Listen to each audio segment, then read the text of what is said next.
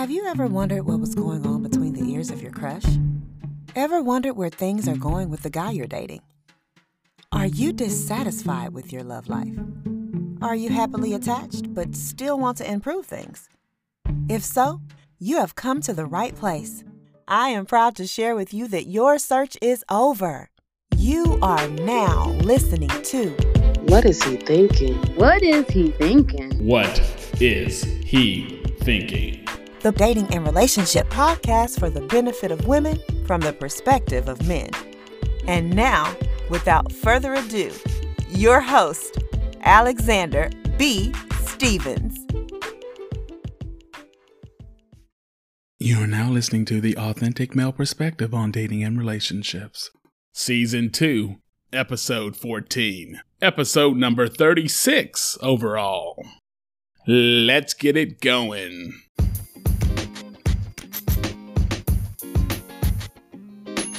What's going on? This is Alexander B. Stevens in your eardrums, once again presenting the What Is He Thinking podcast. This is the podcast where we do something that your ex-boyfriend, your closest girlfriend, and your closest guy friend just don't do. What is that? Tell you the full, unabridged, unadulterated truth from the male perspective. Welcome to the podcast that will help make your tomorrow better than your yesterday. What are we talking about this episode? Well, this is part 2 of our expose on Mr. Kevin R. Samuels. In this episode, we'll dig a little bit deeper into his talking points, dissect them, and let you know what advice you should use and what advice you should let go in one ear and out the other. Before we get back into our conversation, I need you to do me a favor. Go ahead, like, share, and subscribe if you're listening to us on YouTube. And if you're not, why aren't you? Check us out on YouTube. Search What Is He Thinking Podcast. Click on that red and black icon, and the rest is self-explanatory. Without any further delay, let's get back into it. Disclaimer. The episode you are listening to now, and all episodes in this current series, were conceived in January of 2021. Most of the recordings of this episode and all the episodes of this series were recorded the first and second week of March in 2022. All this being said, please keep in mind when listening to this episode that we will be speaking about the subject matter in present tense, not knowing that the subject matter of the episode would have passed away tragically and unexpectedly by the time the episode was actually released to the public. After this episode's recording in the month of March, the plan always was for it to be released in May and early June. So the fact that this episode is being released and the time period that it's being released has nothing to do with trying to capitalize on the unfortunate, untimely, unexpected death of Mr. Kevin R. Samuels. Myself, Alexander B. Stevens, and all of the co-hosts and guests that I've had on the show this season would like to give our condolences to the surviving family of Mr. Kevin R. Samuels, his loved ones, and his close friends. Please bow with me for a moment of silence. Thank you. Disclaimer concluded.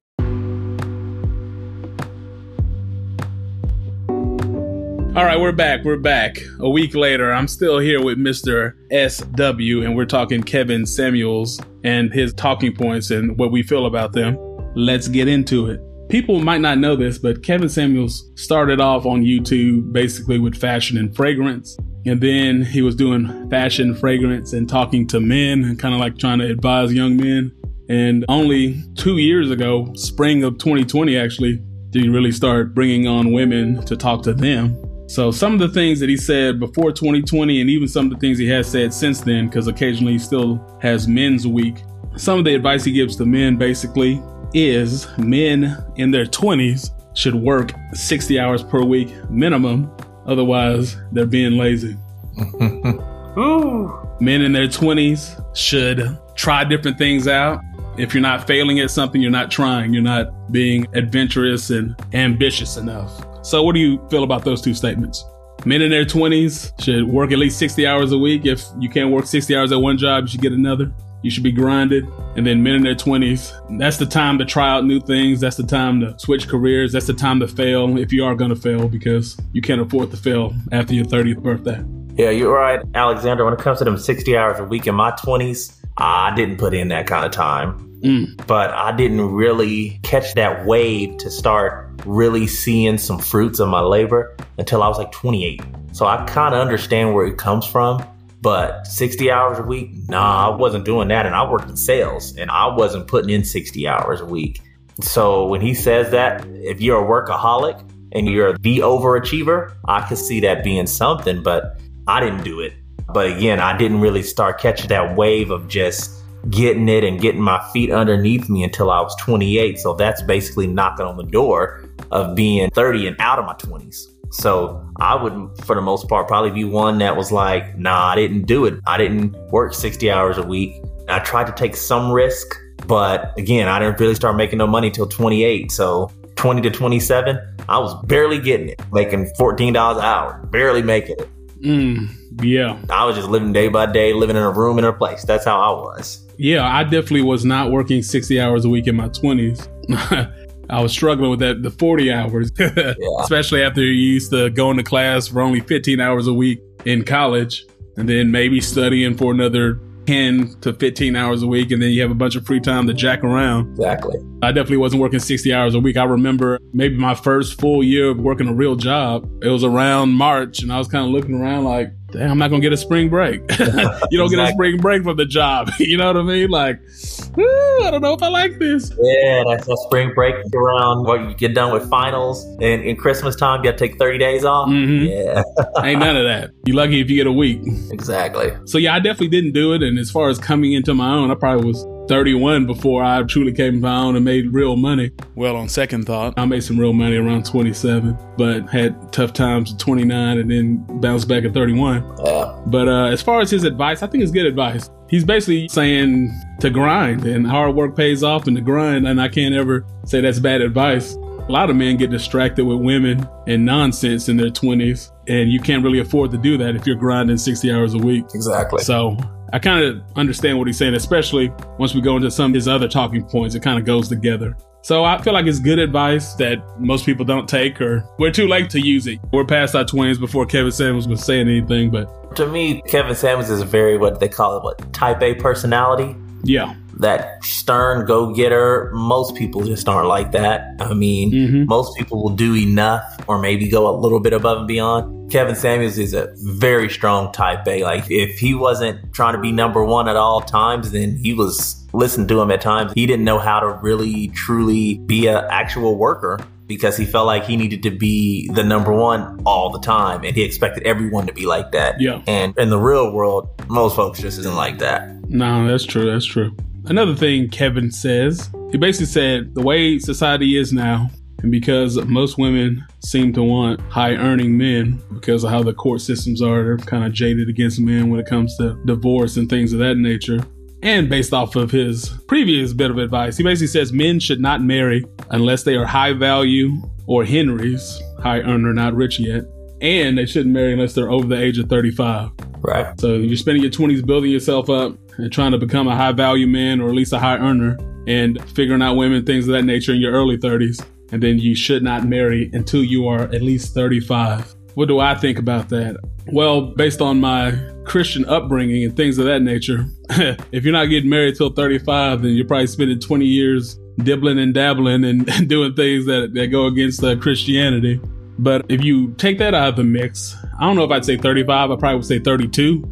But I would say that men in their 20s probably shouldn't get married because you're either too immature, or your money isn't right, or you haven't sown all your wild oats and gotten that all out your system. So when I watch sports and I see famous athletes or whatever getting married when they're like 25 or 26, I'm kind of like, why are you doing that? You know what I mean? Just so you can cheat and get left or break up your relationship like Carmelo Anthony and Lala or something like that. Like, why are you getting married in your 20s? This makes no sense. Yeah. Like, act a fool, turn 32, 33, 35, then get married is what I think. But hey, I don't know. What do you think?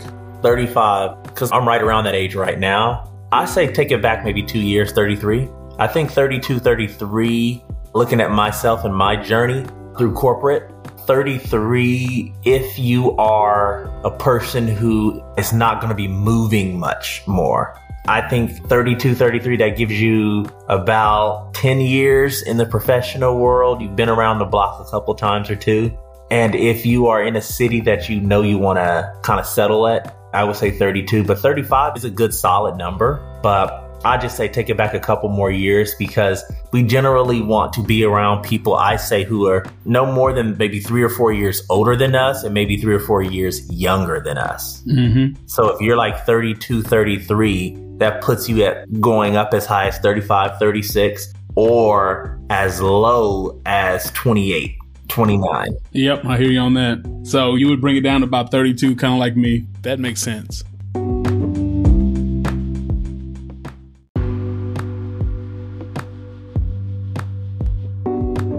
Okay, let's transition away from the advice that Kevin Samuels was giving to men, and let's shift back to the advice that he would give to women. More specifically, let's focus in on the point in which his channel exploded in popularity. The video that made him blow up and go viral and turned him from an 80,000 followers on YouTube to 1.4 million a year and a half later was the Average at Best viral conversation. Oh, Average at Best. How did you feel about that conversation? The Average at Best conversation. That's the one that hooked you, right? Yeah, that was the one that hooked. Because I was already listening to him 9 months before. Anyway, talk to us about Average at Best. Average at Best. I mean, she brought it on herself. I mean, like he said, that was not a night that was for, I guess, getting evaluation or getting relationship advice. No, that wasn't the night for it. And I mean, she brought it upon herself. I mean, he wasn't trying to go down that road. He was being very, what's the word I'm looking for? He was very courteous to her. He was basically trying to lead her out of it. But she wanted to keep going. And he said, okay, all right, let's go with it. And she bit off more than she could chew. One of my favorite sayings, bit off more than she could chew. Yeah, so basically this was an individual, a woman who was mediocre at best looking, and she rated herself average. She said she was like a 5 or 6. Yep. She was a single mother. She didn't have a college degree, but she had a dog pet grooming business that earned her like $9,000 a month or something like that. So she was a high earner. Oh, that was the actual number? Nice. So she was a high earner, especially for a woman. And she was like, I want a guy on my level, because typically high earning women want high earning men. Right. But men don't really date based on a woman's pocketbook. You know what I mean? Like, exactly. You being a high earning woman doesn't mean you're a top 10% woman to most men. You know what I mean? Exactly. So he basically told her that, and people didn't like it. But basically one of his points with her, and then there was a girl that was probably 4 months before that was just talking about her PhD and what she's doing with her education, and she wouldn't choose to be married to somebody that isn't like this or that because I'm a PhD, this and that. Basically, he tells both these women that men don't care about your money or your education level. At least they don't care that much when it comes to picking a potential girlfriend or spouse. Like, the other things that were listed come before how much money you make or if you're a PhD. Do you agree, disagree with that? I agree. But again, he focuses it on specifically the high value man. I think the high value man doesn't really care so much about income from a woman, but I think everybody else does. I mean, because let's be real, the rest of us in this world, especially if you live in high cost areas, most folks are not going to be able to most ladies are not going to be able to be stay at home moms. Even if you are let's just say not a high value man, but a man that makes $90,000 a year and you live in Dallas and you find a wife, she's not going to be able to just stay at home. Because if you're spending X amount of dollars, $400,000 on a house, a couple car notes, that $90,000 a year minus taxes, that's going to be gone very quickly. So basically, it's like an inverse relationship. The more money he makes, the less he cares what you make. You know what I mean? Exactly. So I would hear that. What about education? I know that's sometimes linked to money, but sometimes not. Oh, she has a PhD. She's better than this woman that only has a bachelor's? Or you looking at the personality and everything else before?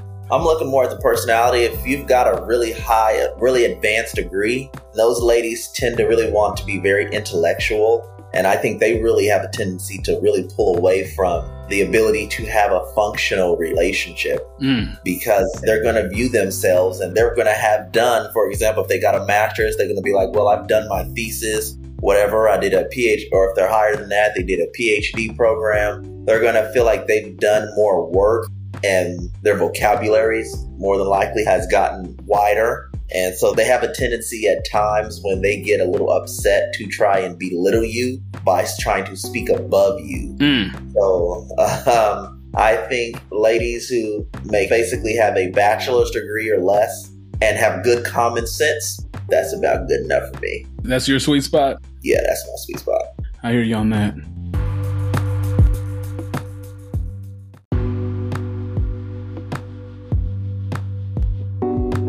What else does Kevin say about women, education, and jobs and money?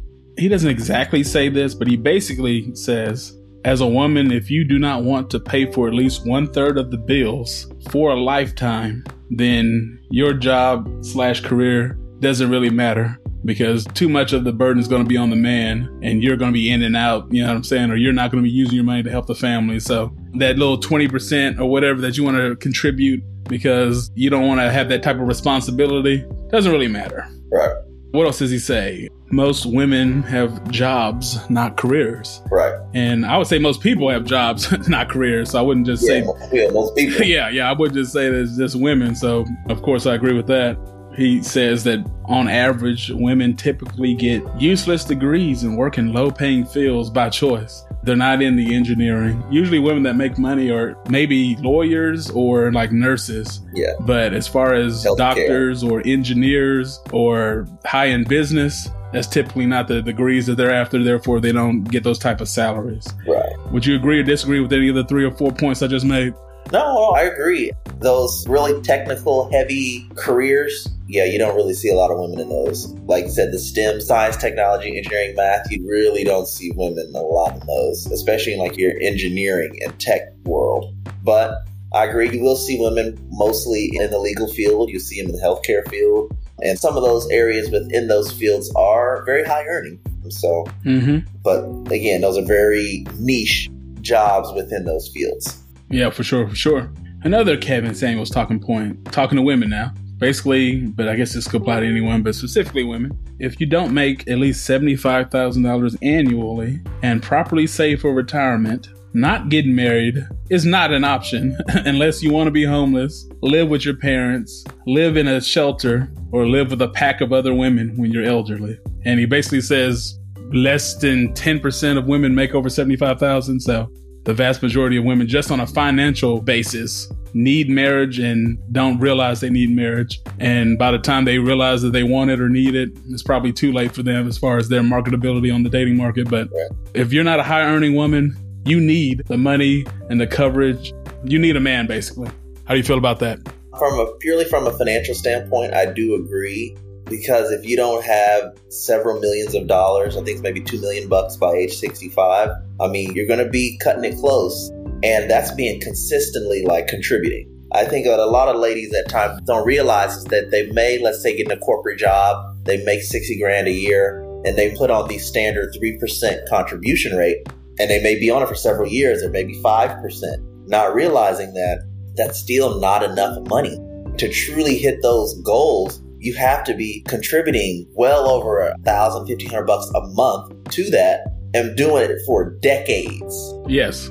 Not just year 1 and 2, I'm at 3 or 4%. By year 5, I'm at 7%. Year 10, now I'm at 15%. No, you have to be year 1, 10, 15%, constantly increasing every year for the next 3 decades. Yes, for sure. This isn't a Kevin Samuels thing, but just some of my own research when it comes to retirement and finances and whatnot. Most well-known financial advisors would advise that you save at least 15% of your income per year if you want to get where you need to go. Right. And you have to do this for at least 20 years if you want to get the 2 or 3 million that you need to have a high standard of living when you're elderly, or to have enough money to put yourself in a home and not stress your whole family when they're trying to put you in a home and things of that nature. So yeah, basically, if you're making less than $75,000, you can't afford to put 15% in savings for retirement, especially if you have kids and you're trying to do all this traveling that most women talk about all of the time. Yeah. Like, I swear everybody's Carmen Sandiego on Instagram because they're in a different city every month. And I'm like, how can you afford this? And when I make more than you. But anyway. Yeah. And like I said earlier, I mean, they have to be doing that like consistently. So 15 years in, if they decide to get married and they have a kid, they still have to do that while having a child and taking care of them as well. Yes. It can't just stop. It has to continue.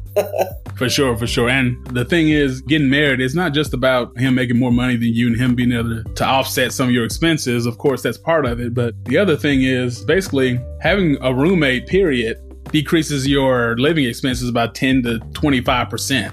So, of course, in a romantic situation, a roommate is going to be a husband or it's going to be a common law husband. You know what I mean? And the cost for you to exist is now 20% less than if you were out here alone. So you're making money by saving money, basically, because it's two people in that 2-bedroom apartment or that house, right, and not just you by yourself. You know what I mean? So this is common sense, but the groceries get cheaper per person the more people you're feeding. Right. You know what I mean? Mm-hmm. Like if it's $300 a month for groceries for an individual, if they cooked every meal at home, if you have 2 people, it's $400. You got 3 people, it's $450. Like it doesn't go up $300 each person because buying things in bulk and things of that nature, the price goes down. Now, this isn't a financial podcast, but that's just some of the stuff he's implicitly talking about when he talks about if you're not a high earning woman, you need a man, basically. Yeah, because that's the real life, everyday things, the real life stuff. For sure. All right, the last thing on this little subject matter is basically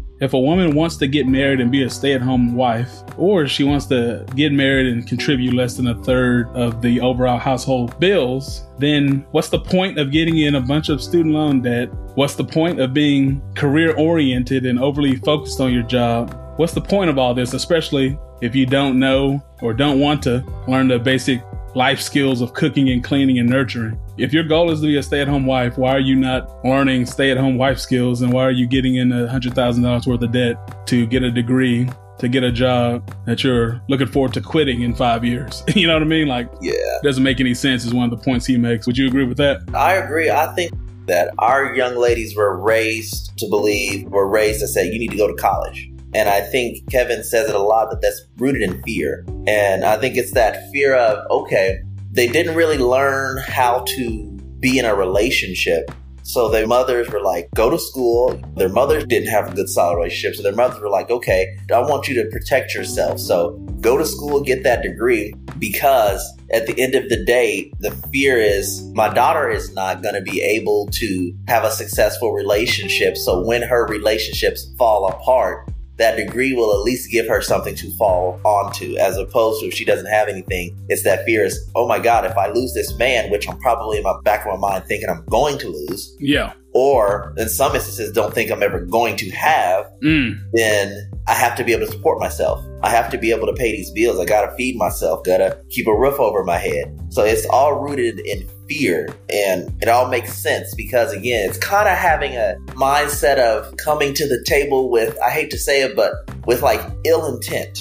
Ill intent meaning these men out here, they're all no good. Yeah. And with that, that's an ill intent. So that makes them believe that for some reason, you can never trust a man. For some reason, he's never to be trusted. And because of that, you have to always look out for yourself. So it's already coming in with a jaded mindset that's as opposed to that light, loving, nurturing mindset that says, okay, I'm going to come here. I'm going to work hard at this. Mm-hmm. And with what I'm doing, this man is going to be so happy with who I am that he's never going to want to leave. So my future will be good. Instead of having a glass half empty, trying to have somewhat of a glass half full mentality. Yes. I mean, how many things in life can you go into expecting to fail and succeed? Right.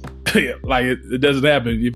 How's the saying go? Like, if you think you can, you're right. And if you think you can't, you're right. Right. You know what I mean? You can speak things into existence based off your mentality and your self-communication for sure. Basically, what Kevin and you are kind of talking about here is something I like to call putting plan B before plan A. Right. You know what I mean? If plan A is I want to be a mother of 3 with the white picket fence, happy wife, yada, yada, yada. And plan B is, well, I got to survive out here. So let me get some job that pays $25,000 an hour so I can feed myself. Like putting all the focus on the plan B and ignoring the plan A. That's kind of A comes before B. So your focus should go toward A before it goes to B. But the thing is, very backwards, very counter. Yes. The thing is, focusing on B is A, easier, and B, promoted in our culture and society, and focusing on A is old fashioned and 1950s and all that. But hey, only you know what you want. And if that's what you want, you need to live your life to get what you want. That only makes sense, right? Exactly. I agree. For sure.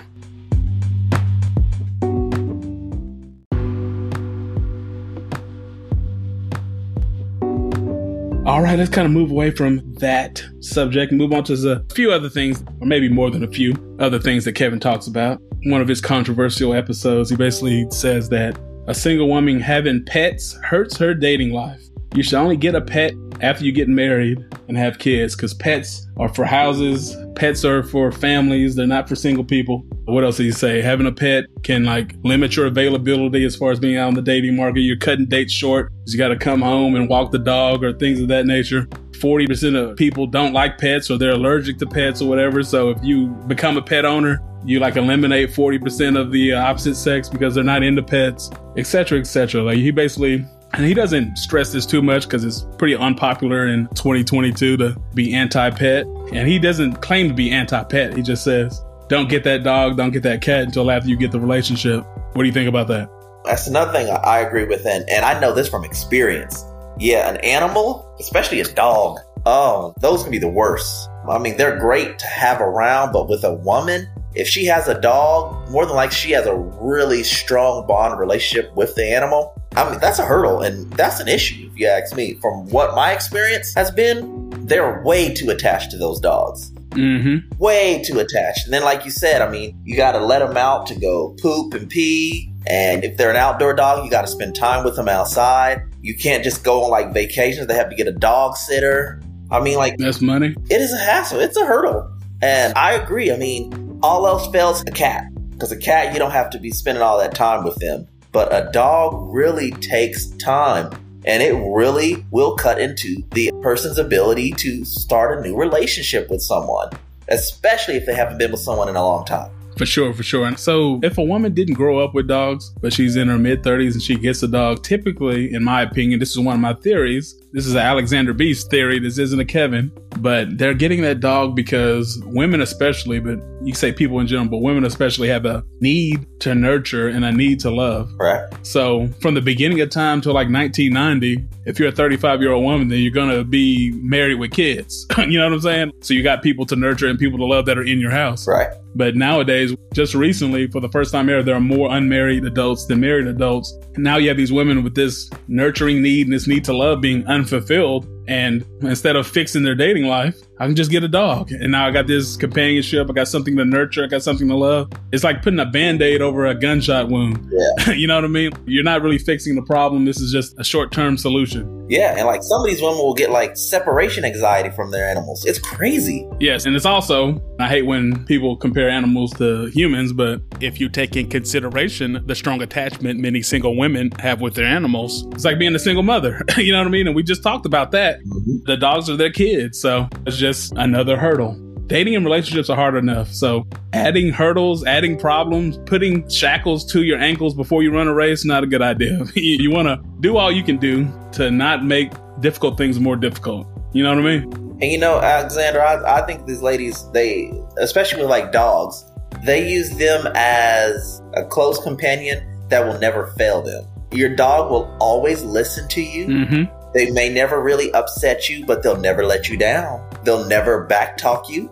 They'll never apply any kind of standards on you. Mm-hmm. You will have all the control all the time over them. Yeah. So I think they like that control, 100% control, no matter what. And the animal, you're feeding them, housing them, they'll love you. And like I said, they'll never disappoint you. They'll never do anything to upset you, never do anything to challenge you. So I think that it's another form of a security blanket.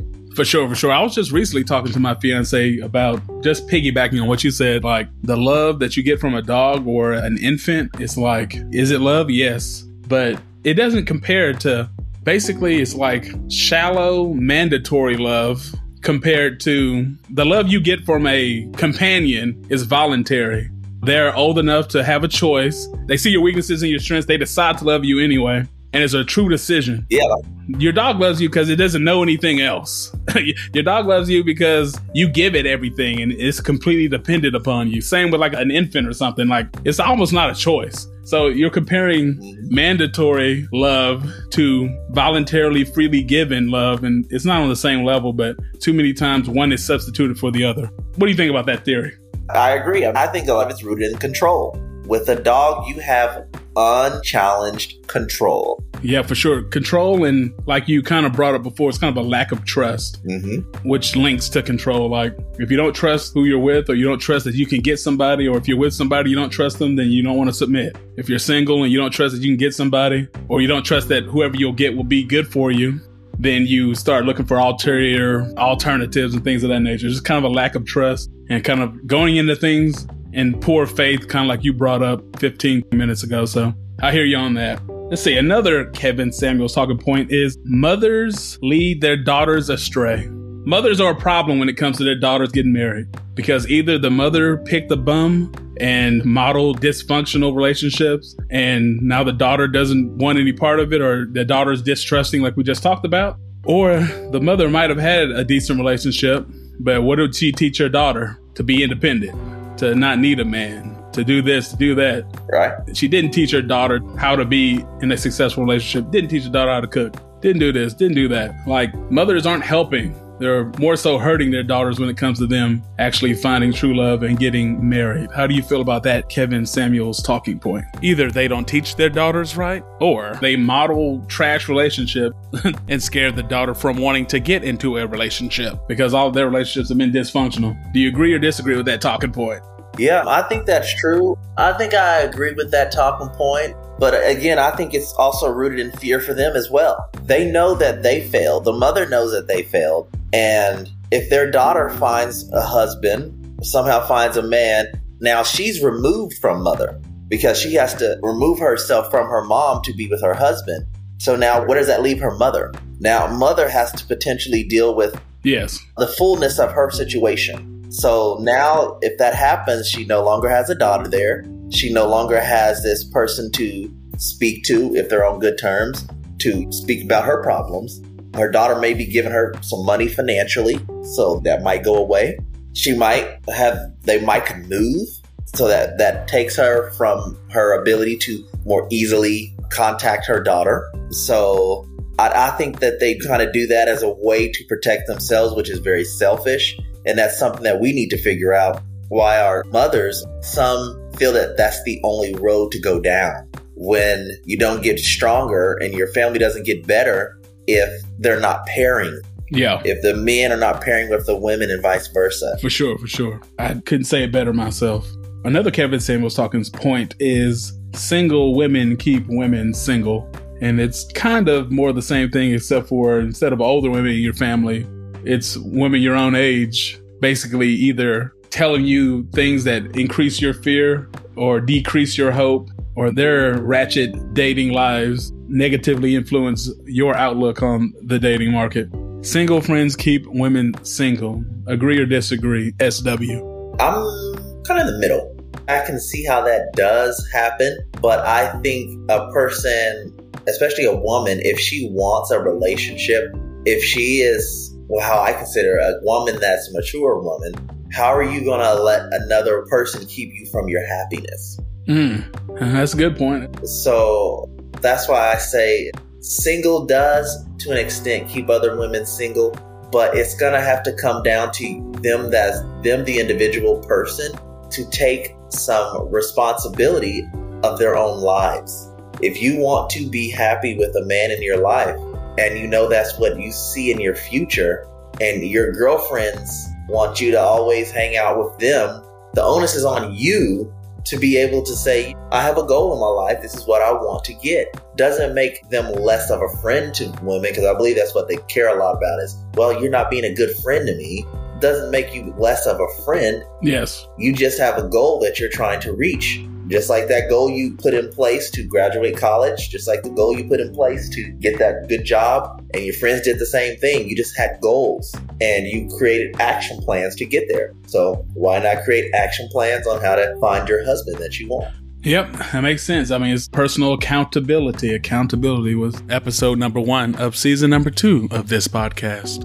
I mean, when things aren't going right in your life, the first person to look at is the person in the mirror. And you need to ask them to change their ways. Michael Jackson, 1988.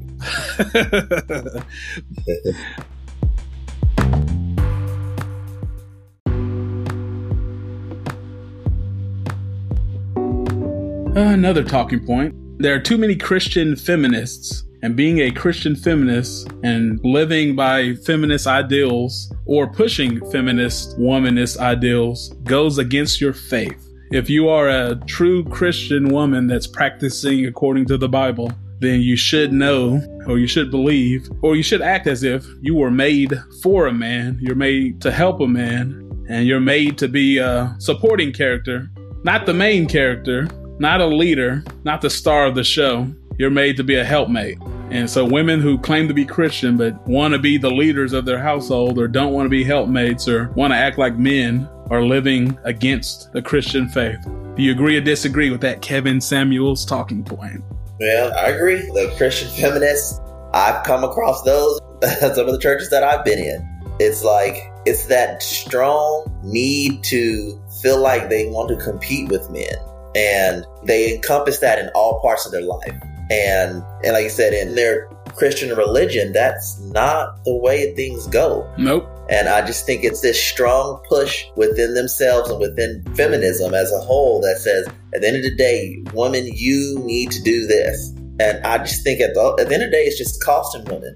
Kevin says it all the time. I mean, the longer you wait, ladies, the older you get, the more you get stuck in your ways, the less that you are able to get on a man's program, the less you are to cooperate. Like, that's the biggest thing as the women get older, is their inability to cooperate. And yeah, so I think the Christian feminists have a real problem in front of them, and they won't address it. And for that reason, a lot of them still remain single. For sure. Not all my listeners are religious or go to regular religious services, but if you do, you have noticed over the last 20 years that churches went from 55% women, 45% men to now it's like 75, 25, 80, 20, like just a whole bunch of single women in the church. And why is this? Because many churches in America are trying to weave in American cultural norms and feminism or feminist womanist talking points into the Bible and into the religion, and men ain't for that. So they leave. You know what I'm saying? Like, right. This is not biblical. Y'all are doing this to be politically correct, or y'all are doing this so you can keep getting tithes and offerings from the women. We're not about that. We're out. So that just kind of speaks to the point that you and Kevin just have made. So I hear you on that for sure. Oh, yeah. If you believe in all the tenets of womanism, feminism, modern American culture, then you can't agree with and believe in the Bible, because these conflict. There's way too much conflict, in my opinion. But hey, it is what it is. Yeah. Another thing I think that can help to counter this is older women, their mothers who were married or who are married. Yeah. I think that they should come out, Alexander, and in a stronger force, because I know there are a lot of women in my family who were married, or some are widowed now and some are still married to their husbands. And I would say from seeing them over the years that they are cooperative and they are submissive to their husbands. And from what I saw, now I don't know the inner workings, but from what I would see, the submission aspect of their relationship was just like a normal thing. It was never something that was bad. And none of the men were just like, I think a lot of these women think when they think of submission, they think that a man's going to be just borderline treating them like a slave. Yeah. And a lot of the women in my family who have been married for 20 plus years, they never felt like that. The men have never treated them like that in any situation. I've seen them in situations when they've been really hot mad. It's not like that. And I think that we need those women to come out, and I think that they should go out and really start teaching these young girls that and show them what submission is, so that they are not fearful that I'm going to be a slave. I'm not going to be able to say anything. Well, that's not the case at all. Not even for 1 minute. Not in a healthy relationship. Yeah. And the thing that is strange to me is, at least in America, 99% of weddings, these aren't arranged marriages. You get to pick the man that you get to follow. Mm-hmm. You get to pick the man you're submitting to. You know what I mean? So if you don't trust him, why are you with him? Right. If you don't trust him, why'd you pick him? If you don't trust his judgment, why? Yeah. If you think he'd be an a-hole and be a Hitler-like dictator, why are you with him again? Like, you get to choose. Yeah. Why did you even marry him if you think like that? Like, how did marriage even get there? You get to choose the guy. You know his program, quote unquote. You know his goals, or at least you should. You should be marrying a guy based on his character, his mentality, and his leadership and the direction he wants to take the family in. You shouldn't be marrying him just because he's 6'6" and has a nickname Tripod. Tripod? Why? Because his third leg hangs 6 inches from the ground? No. You need to marry a man for legitimate reasons. So if you're marrying him for reasons that are valid, why would you think he would be abusive to you if you submitted to him? I just don't fully understand that. But hey, I'm just one man. Yeah, I don't understand that either, because the onus is on the older generation of ladies. They've really dropped the ball. Really dropped the ball. And in this generation, they don't know. So I fear, Alexander, at times, what about the next generation? Because this generation don't know. You know how their mindsets are. What do you think they're going to teach the next generation? I don't even want to think about it. The next generation, whew, not looking good.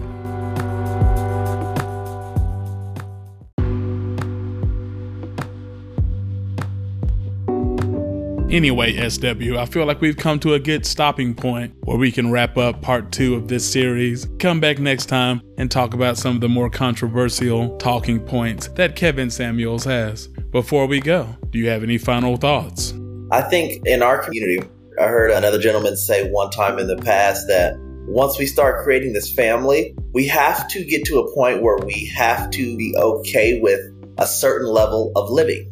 Meaning, if dad makes $50,000 and mom makes $30,000, so they have a combined income of $80,000, if they can afford a $200,000 home, dad has a used car, mom has a used car, they living like that, that people have to become okay and understand and see that that type of lifestyle is a good lifestyle. I think too many of our women only want abundance. Yeah.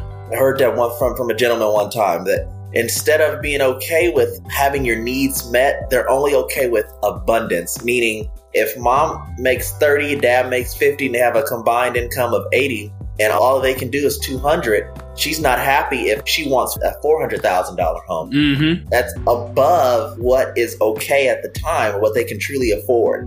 So we've got to start addressing more mentally with our ladies that abundance, that's only a very small amount of people get abundance. Yes. But I think that's got so many of our women minds are wonky right now to think that abundance is normal. Like, everybody can't be rich. Everybody can't be a 1%er. Like, by definition, only 1% are 1%ers. You know what I mean? And 99 the rest of people got to make it do what it do with what they got. So, like, it's okay if you have a $200,000 home. Most people don't even own homes. So it's okay if you have a $200,000 home and a used Honda and a used Toyota. That's good. You're doing well. Why do you think in your mind that you need to have a $400,000 home and a new BMW and a new Yukon in the driveway? You only drive one of those cars at a time. You can only be in one room at one time. Why you need a 7-bedroom house? Exactly. You don't even have kids. You know what I mean? So, yeah, like, not accepting your lot in life, not accepting that being middle class is okay. Yeah. You know what I mean? Not accepting that being in a loving household is more valuable than money anyway. Right. Not acknowledging these things just hurts yourself in the long run, right? Right. I agree. I hear you on that. Well, we're going to pause the discussion right here and pick it back up next week. Peace.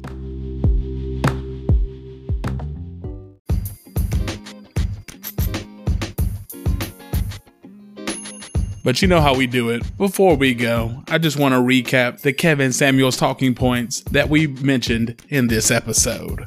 We started off talking about the KS talking points and advice that he gives to men. He basically tells men in their 20s they need to be working 60 hours a week unless they're lazy. Your 20s is the time period in which you try things out, be adventurous, fail, and figure things out because you can't afford to do these things later on in life. Next, Kevin advises young men that they shouldn't really think about getting married until they are well established and 35 years old. Me and SW basically agreed with the advice that he gave to the men, but we both admitted that we weren't working 60 hours when we were in our 20s, and 35 might be a little bit late. It should probably be closer to 30, but 35 isn't bad advice. Then we transitioned and started talking about the viral video that Kevin Samuels had during the winter of 2020, which caused him to blow up. Basically, SW and I agreed with his treatment of the caller. We didn't understand why it was controversial, and we understood the points he was trying to make in that call. What were some of those points? Well, the first point basically is being a high earner as a woman doesn't do the same thing for you on the dating marketplace as being a high earner as a man does. Men, especially high earning men, do not really care about how much money a woman brings to the table. So you're not looking for somebody on your level if you're a high earning woman, because your level isn't determined by your salary. Me and SW slightly disagreed on this point. SW emphasized that high value and high earning men don't care about a woman's salary, but basically all other men do. While I feel like any man that's above average doesn't care about a woman's salary, and even average men only care about it a little bit. Next point Kevin made was if a woman doesn't want to pay at least 1/3 of the bills, her job doesn't really matter at all. So why is she breaking her neck or putting such a high priority on a career that doesn't matter in the grand scheme of things, at least when it comes to a relationship and a family? Furthermore, Kevin also says that most women, really most people in general, don't have careers, they have jobs.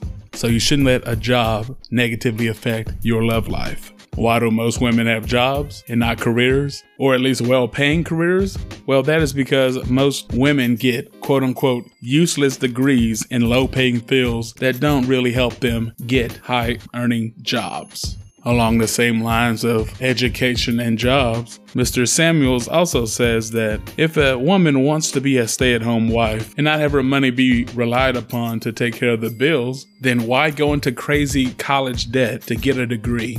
Why not learn homemaking and domestic related skills? Because those are the ones that you will actually be using if you end up living the type of life that you want to live. The next talking point we discussed is Kevin basically goes down the logic rabbit hole and explains to women that if they don't make at least $75,000 a year in their job, that basically getting married, finding a man to settle down with really isn't an option. It's mandatory if you don't want to be in trouble when it comes time to retire. If you don't want to be a drag on your kids, having your kids taken care of you. If you don't want to be a leech on the state. If you don't want to be homeless. Then if you're not a high earning woman, and 85 to 90% of women aren't, according to Kevin, then your best bet from a financial, what will happen to me when I get old standpoint is to get married.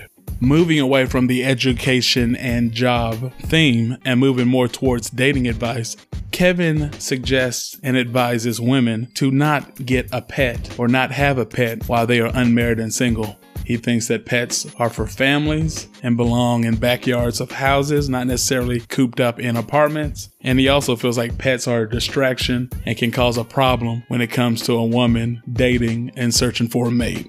This is a very politically incorrect stance of his, but SW and I completely agree with it.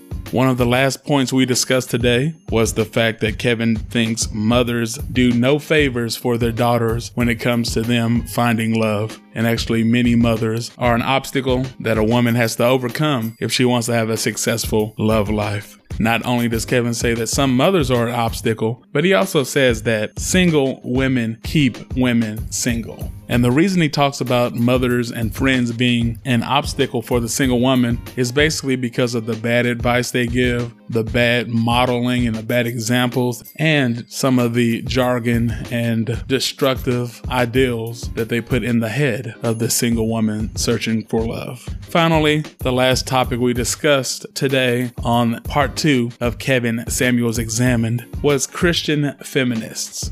Long story short, basically, Kevin feels like way too many Christian women believe in feminist values and dogma. Basically, Kevin thinks way too many Christian women are feminists, and they truly, deep down, believe in feminism and the principles therein more than they believe in the actual concepts and principles of the Bible. Well, Kevin thinks, and SW and I agree, that many feminist principles are in direct contradiction to the Bible and Christianity. So it makes no sense to be a Christian feminist. You're kind of shooting yourself in the foot when it comes to having a successful love life, and you're violating your own religion by living a life according to principles that are in contradiction to Christianity. Well, that just about wraps it up for this episode. What are my thoughts on Kevin's talking points? Well, for the second episode in a row, I think he's making a whole lot of logical sense. Well, I need you guys to do me a favor. I need you guys to come back next week and listen to the final edition of this Kevin Samuel series, where we talk about some of Kevin Samuel's talking points that are controversial and that we don't agree with. That should be a fun discussion that you don't want to miss. Once again, don't forget to like, share, and subscribe before you end this podcast. I need you to help me grow the show. Alexander B. Stevens, out.